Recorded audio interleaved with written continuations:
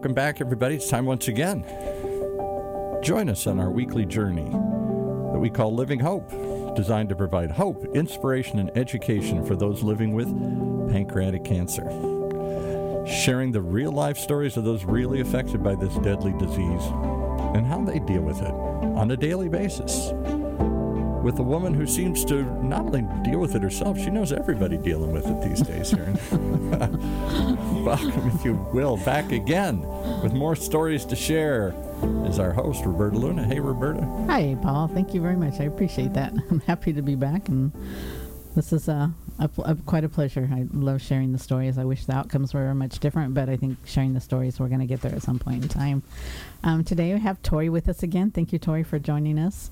Yep. Again, love seeing you and love having you back. Last time you were here, we were talking about clinical trials, but today we're going to get a little more personal and talk about your personal journey with pancreatic cancer. Do you want to start sharing that with us? I know you lost your dad to pancreatic cancer. Can you just give us a little bit about that? Sure, absolutely. Very happy to be back and grateful to be here. Thank you so much, Roberta.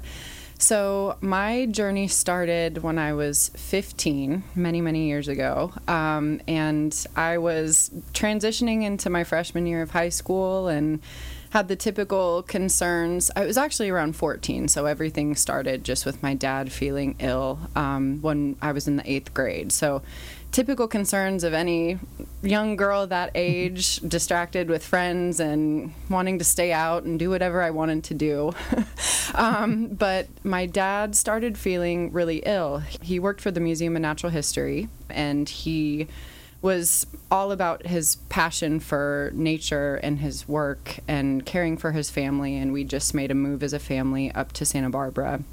And started feeling really ill. And unfortunately, with many patients that are diagnosed, this is a common story where something just isn't right. There's indigestion, there's discomfort, there's stool changes, something is just really wrong but can't put a finger on it. Diagnosed as GERD, diagnosed as acid reflux, pushing with doctors, weren't taking it a step further with testing, and the can was kind of kicked down the road for some time. It was about 6 or 7 months before my dad said something is really, really wrong, and advocated and pushed for that additional testing.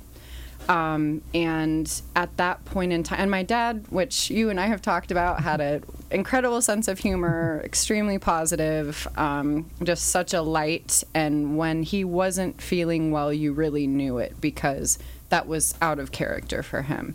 So after lots of advocating and pushing, there were scans that happened, and he was diagnosed. And unfortunately, at that point, he was stage 4, and he had stage 4 adenocarcinoma, which is the most common type of pancreatic cancer. And then at that point, we started an 11-month journey. That was incredibly difficult, but there was so much beauty in the journey. I learned so much.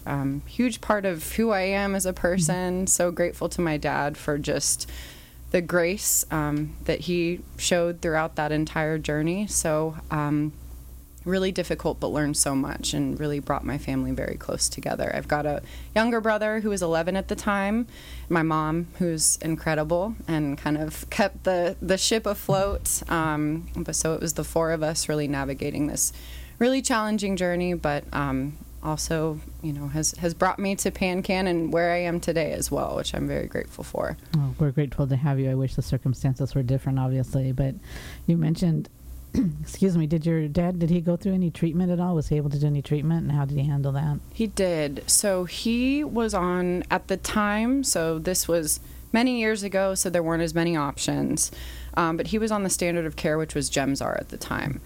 And he was on chemotherapy. And I actually, one of the things you're going to hear the word grateful a lot, because that's really like the word that comes to mind when I think about my experience. But he was pretty open with me and my brother about being on treatment and the treatment that he was on, and was really transparent. Of course, meeting us where we were in terms of our ages, which is important to make sure that with, younger children or adolescents that have a loved one that's going through this, kind of meeting them where they are. But we knew the names of the drugs. When he wasn't feeling well, we knew. So he was on treatment, and it was difficult. And I remember, very vividly giving hugs on the days that were really difficult, and actually documenting in my journal, which we might touch on a little bit. I can still refer back to it today, but I was documenting days that were a little bit more challenging, or patterns that we were recognizing just when he was on treatment. He was on another oral chemotherapy a little bit later on in his journey, so he was on 2 different lines of treatment. But he was on treatment for some time, but then stopped for the last couple of months, just to focus on family life and that kind of thing, probably. Yep. You mentioned you and your brother, you were both young at that time. How did your parents or your dad tell you? So we were sitting around the kitchen table. All of these things, it almost feels like yesterday, sitting around the kitchen table, and both him and my mom had the conversation with us that, I haven't been feeling well, and I'm sick, and I have something called pancreatic cancer, explained what the pancreas was and what that meant, and that they were going to he was going to start treatment, he was going to start taking medications that, in an attempt to shrink the cancer and to make him feel better. So from the beginning, it was very age appropriate, but also transparent at the same time. So nothing was really hidden from us. It was direct, but also met us where we were, and taking into consideration that we were both pretty young. And when you heard those words, they were talking to you, what did you feel or what did you think? Did you have any questions for them? I remember being shocked. And growing up that cancer is bad. So I just remember kind of having a moment of like, is this really happening? That kind of just different stages of processing. I remember being scared. I remember having follow-up questions. I remember we just moved we still nothing on the walls when this conversation had happened. We just moved into a new home. And so I remember just kind of wondering what this was all going to look like. So lots of questions. And they answered them very honestly for you and your brother, or did they take it separately? It was, I know that I had a lot more questions than he did, just because he was so young and he was processing a little differently, understandably at 11. But I would have some private conversations with them and ask questions. But they were also pretty informative with him as well, if he was there or if he had any questions too. Were you able to kind of have like a normal family life? I know it sounds weird, normal with this, but yeah. Were you able to do the things you had done before just differently, or did that change your whole dynamic? It did. So it changed the dynamic, but we were still also able to do things as a family. And, now kind of retrospectively thinking back about things, the way that it really transitioned was we are going to live every day like it is the last day. So a lot of really amazing trips when it was possible. Lots of the whole kind of concept of a bucket list. I know that was around that time in the early 2000s that concept was coming to fruition. I'm sure it was around much, before that with the movie and just like the verbiage being put to it. So went on a lot of amazing trips, saw a lot of amazing people, went to the Grand Canyon. One of my dad's kind of wishes was to dunk a basketball because he was a basketball player. So, a lot of just really time spent with family, and I don't want to completely sugarcoat. A lot of this was really, really difficult. And, some days were hard and some days treatment was really difficult, or it was emotionally difficult to deal with. But there were a lot of really special moments throughout that period. And it did change the dynamic within the family, but my parents really tried to keep things as normal as possible. We weren't missing school. We were still going to school. We were able to spend time with our friends. I think that was one of the things as an adolescent that I remember not really wanting to share with people outside of my family and kind of my network of support, which I did have. That, what was going on. I wanted to kind of have that sense of normalcy at school and with friends. And I remember people would hear through the grapevine kind of what was going on. And I was a little tight-lipped to other people about it. So it's interesting. And just being an adolescent, there are kind of unique things to consider if they have a loved one that has been diagnosed with cancer, and just important things to talk through, with adolescents. So the support that I had beyond my family was really imperative as well. I was going to therapy and involved in a group through our hospice organization, they actually had a group specifically for those who had parents that were sick. And that was, I went kicking and screaming in the beginning because I, at 14, 15, didn't think that I needed something like that. And I am forever thankful for the fact that my mom and dad pushed me to go do that, because it really opened my eyes to the importance of honest, open communication and asking for help when you need it. And I really attribute that to a huge part of how I was able to navigate my dad's diagnosis, because I had that outside support as well. Yeah, as support is very important, because the cancer is not just, it doesn't just affect the patient, it also affects the whole family. So having that support is important. And you were mentioning how you didn't want a lot of outsiders to know the situation, and I don't know that really had a lot to do with your age, because I went through the same thing. It was like you needed a safety place, someplace you could go and people not know what you were going through and not know what was happening, whether that was work or school. And I'm glad you had some support. And I know you had a journal that somebody gave you or something, and I think you called it the Purple Journal. Can you just share a little bit about that, what you're comfortable with on that? Yeah, definitely. And ironically enough, it was purple, which, very full circle and meant to be, because I don't think that was intentional at all at the time.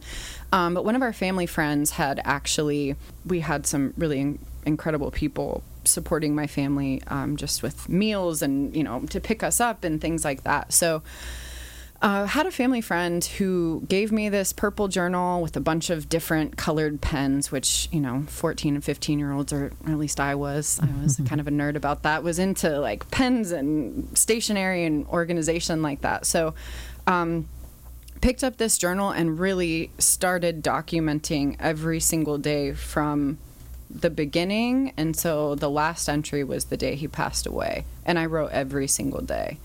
It was a release. It was an outlet. It was funny, because I was still going about my normal life, but I was also documenting something that was really challenging and difficult. And it was a safe space. That was a safe space for me. And I wrote, again, every single day. And it's also, I found it, as an adult. I honestly thought it had gotten lost in a move. I didn't know where it was. I had put it somewhere, and I had moved multiple times, went away to college, all of these things, and found it in the last 5 years or so, 6 years. So an amazing time capsule and reflection. And I am just so fortunate that I was able to find it, and that I was just reflecting on younger Tori, wow, you took the time to do this. Thank you for doing that, because it reminded me of how involved I was and how much I actually was reflecting as I was going through my dad's diagnosis. So highly recommend journaling. Even if it's not something that I wasn't necessarily a journaler before that. But it really, once you kind of start, it flows, and it was really healing at the time, and also just an incredible reflective marker for growth too, once I found it later on in my life. So yeah, I found journaling because you can write down your thoughts and your feelings, and you can be honest and open, and nobody's going to see it unless you choose it that way. You just keep it hidden or whatnot, the old, I don't know if you grew up with the old diary that had the lock and key on it. Yep. We would always find a way to hide it from mom, right? Definitely. Totally. No judgment. Yes. It's just your brain just completely candid on paper. So, and I think really it helps to be able to spill that out and not have to, nobody knows, nobody's hearing it, so you don't have to worry about hurting somebody's feelings or your dad, realizing how difficult it was for you or your mom. So you kind of save them from that. And I think it's, it's a good thing to look into if you're trying to deal with a lot of feelings and stuff, is the journaling. Yeah. And you said you found it recently, and so you've looked back at it. Did that bring back any bad feelings, or was it mostly just kind of, what kind of feelings did that bring back to you? Yeah, it's a really good question. I think it was mostly positive, honestly, and especially with what I do now, and working with patients, it reminded me just how involved I actually was, because I knew so much more than I than I realized that I did. And I was let into so much more, and my parents really worked so hard to be, again, candid and transparent. And so it was a really positive feeling that I knew so much, reflecting on that. It was, and then just really reminiscent and in honor of my dad, and kind of felt like he was, it kept him alive to have this, almost 365 days of writing that it was just like walking down memory lane, and hard to read. There are definitely some tears as I was reading it, but all really positive overall. And probably very good for you emotionally, I think you were saying you were very involved. I don't know of a girl your age that I've heard of that was so involved. You were so involved that you were even journaling or writing down your dad's treatments and what he was going through. Was that part of your journal as well, or was that something? It was. So just, kind of documenting. There were names of drugs in there. There was information about just the location of the cancer, what the doctor was sharing. And it was interesting because it was very much a 14, 15-year-old journal as well. It was mixed in with things happening with school, but also this is what happened in the appointment, that my dad came home and shared today. So it was pretty detailed. And also, another, I guess, reflection is, this was in the early 2000s, and there has, although there's still so much more that we need to do to move the needle for this disease, it was also an incredible reflection of how far we have come in terms of opportunities for treatment, more individualized and personalized treatment, investigational therapies and clinical trials, supportive care options. So seeing that as well. And my dad was a science guy. My dad was all about the greater good, and he didn't have the opportunity to participate in a clinical trial, which is something that he had voiced to my mom that he wanted to do. There wasn't as much availability there at the time. And so I know that he would be so proud of what has happened just in terms of the research that has gone on. Again, there's still so much more that needs to happen, but there has been movement since the early 2000s. So that was another huge part of this, just big picture, what a patient's experience was at that time, and what it may be now, and just that there are more options. Mm-hmm. So that was another reflection too. And I think your dad would be very proud of what you have to do as far as with clinical trials, and just bringing that to the forefront and helping us to understand what it's all about. Like I said, I think you did a lot for a young girl. I mean, you knew probably more than a lot of us adults knew at that time about pancreatic cancer. But you also did something else. You helped start a support group for teenagers or young people? Yeah. So there was... and I cannot plug this enough, especially for younger individuals navigating this. Finding the support when someone is actively navigating a diagnosis, if they're open to it, is so important. And there are support groups, there's individual counseling. There is support really tailored for younger people, and it's imperative because it's your formative years, and so important to have someone really walking with you throughout that. So I was part of again, through hospice and a specific organization, where I was living, that had the support for when he was navigating the diagnosis. And after he passed away, I co-facilitated a support group for other teens that had lost parents.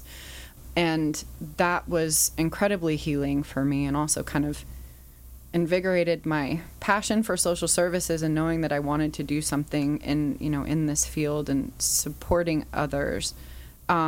So there's really support at every point to meet people where they are. But I learned an incredible amount for the couple of years that I co-facilitated that group for other teens that had lost a loved one. And I don't know if you know the answer to this. If you don't, it's fine. But how can teens or their parents find this for their children who might be going through it? Sure. So there are many ways to do this. One that just kind of at the very base level, if someone is actively undergoing treatment or working with a specific institution, speaking with a social worker in your area at the hospital to talk about teen support resources that are available. And that can be either individual therapy or group counseling. There are a lot of really amazing organizations throughout the country that provide this support. We are familiar, specifically at PanCan, we can provide resources for teens and adolescents that are navigating this, both during the journey as well as after. There are some other really great cancer advocacy organizations that have search tools to look for support groups for children and teens that have loved ones that have been diagnosed with cancer. So reaching out to kind of inquire, looking into support groups, speaking with social workers at the institution that you're working with. So those would be the primary ways to really get involved and get information about support. And PanCan, if they go there, pancan.org, or they can call the number, they would be able to help them find that support as well? Definitely. I would recommend reaching out either over the phone or via email, because we can really kind of tailor the resources specifically to children's and adolescents. The other thing, and I'm sorry, I was going to mention this and lost my train of thought for one moment, but there's a lot of really great reading material too, just to help those that have been diagnosed work with their children or whatever the relationship is in the family. We have a list of books through PanCan that can be recommended that you can kind of gauge based on age. So there's a lot of resources and information to help guide conversations and figure out, as the person that's been diagnosed, how to have these really difficult conversations with, again, my family did an excellent job of just being transparent, open, and honest, but meeting me at my kind of understanding and age level too. So if anyone needs support with that, there's lots of material, there's lots of information to help them do that, whether that's support groups, online support, in-person, individual, books, lots of resources. We have that list through patient services, the listing of books. So lots of really good information out there. Oh, good. That's nice to know. And again, don't Google pancreatic cancer, but go to like pancan.org or a site that you really can trust, because you have to be careful when you Google. You don't want to get all the negative that's out there. Do you think what you went through, that was what led you to where you are today, as far as, your career choice? And Absolutely. Absolutely. I knew at 16 that this is what I wanted to be doing. I needed to be working in social services in some capacity. And so it's been various kind of fields that I've worked in over the years in regards to social services, but oncology specifically and working with PanCan, I definitely think that my dad's journey is what led me here. And I'm again grateful for the 30th time that I have the opportunity to meet amazing people like you and to work with such incredible humans really working to make a difference for this disease. So thank you. I appreciate that, and I appreciate all of you at PanCan and the other organizations who have been supportive of me and been there.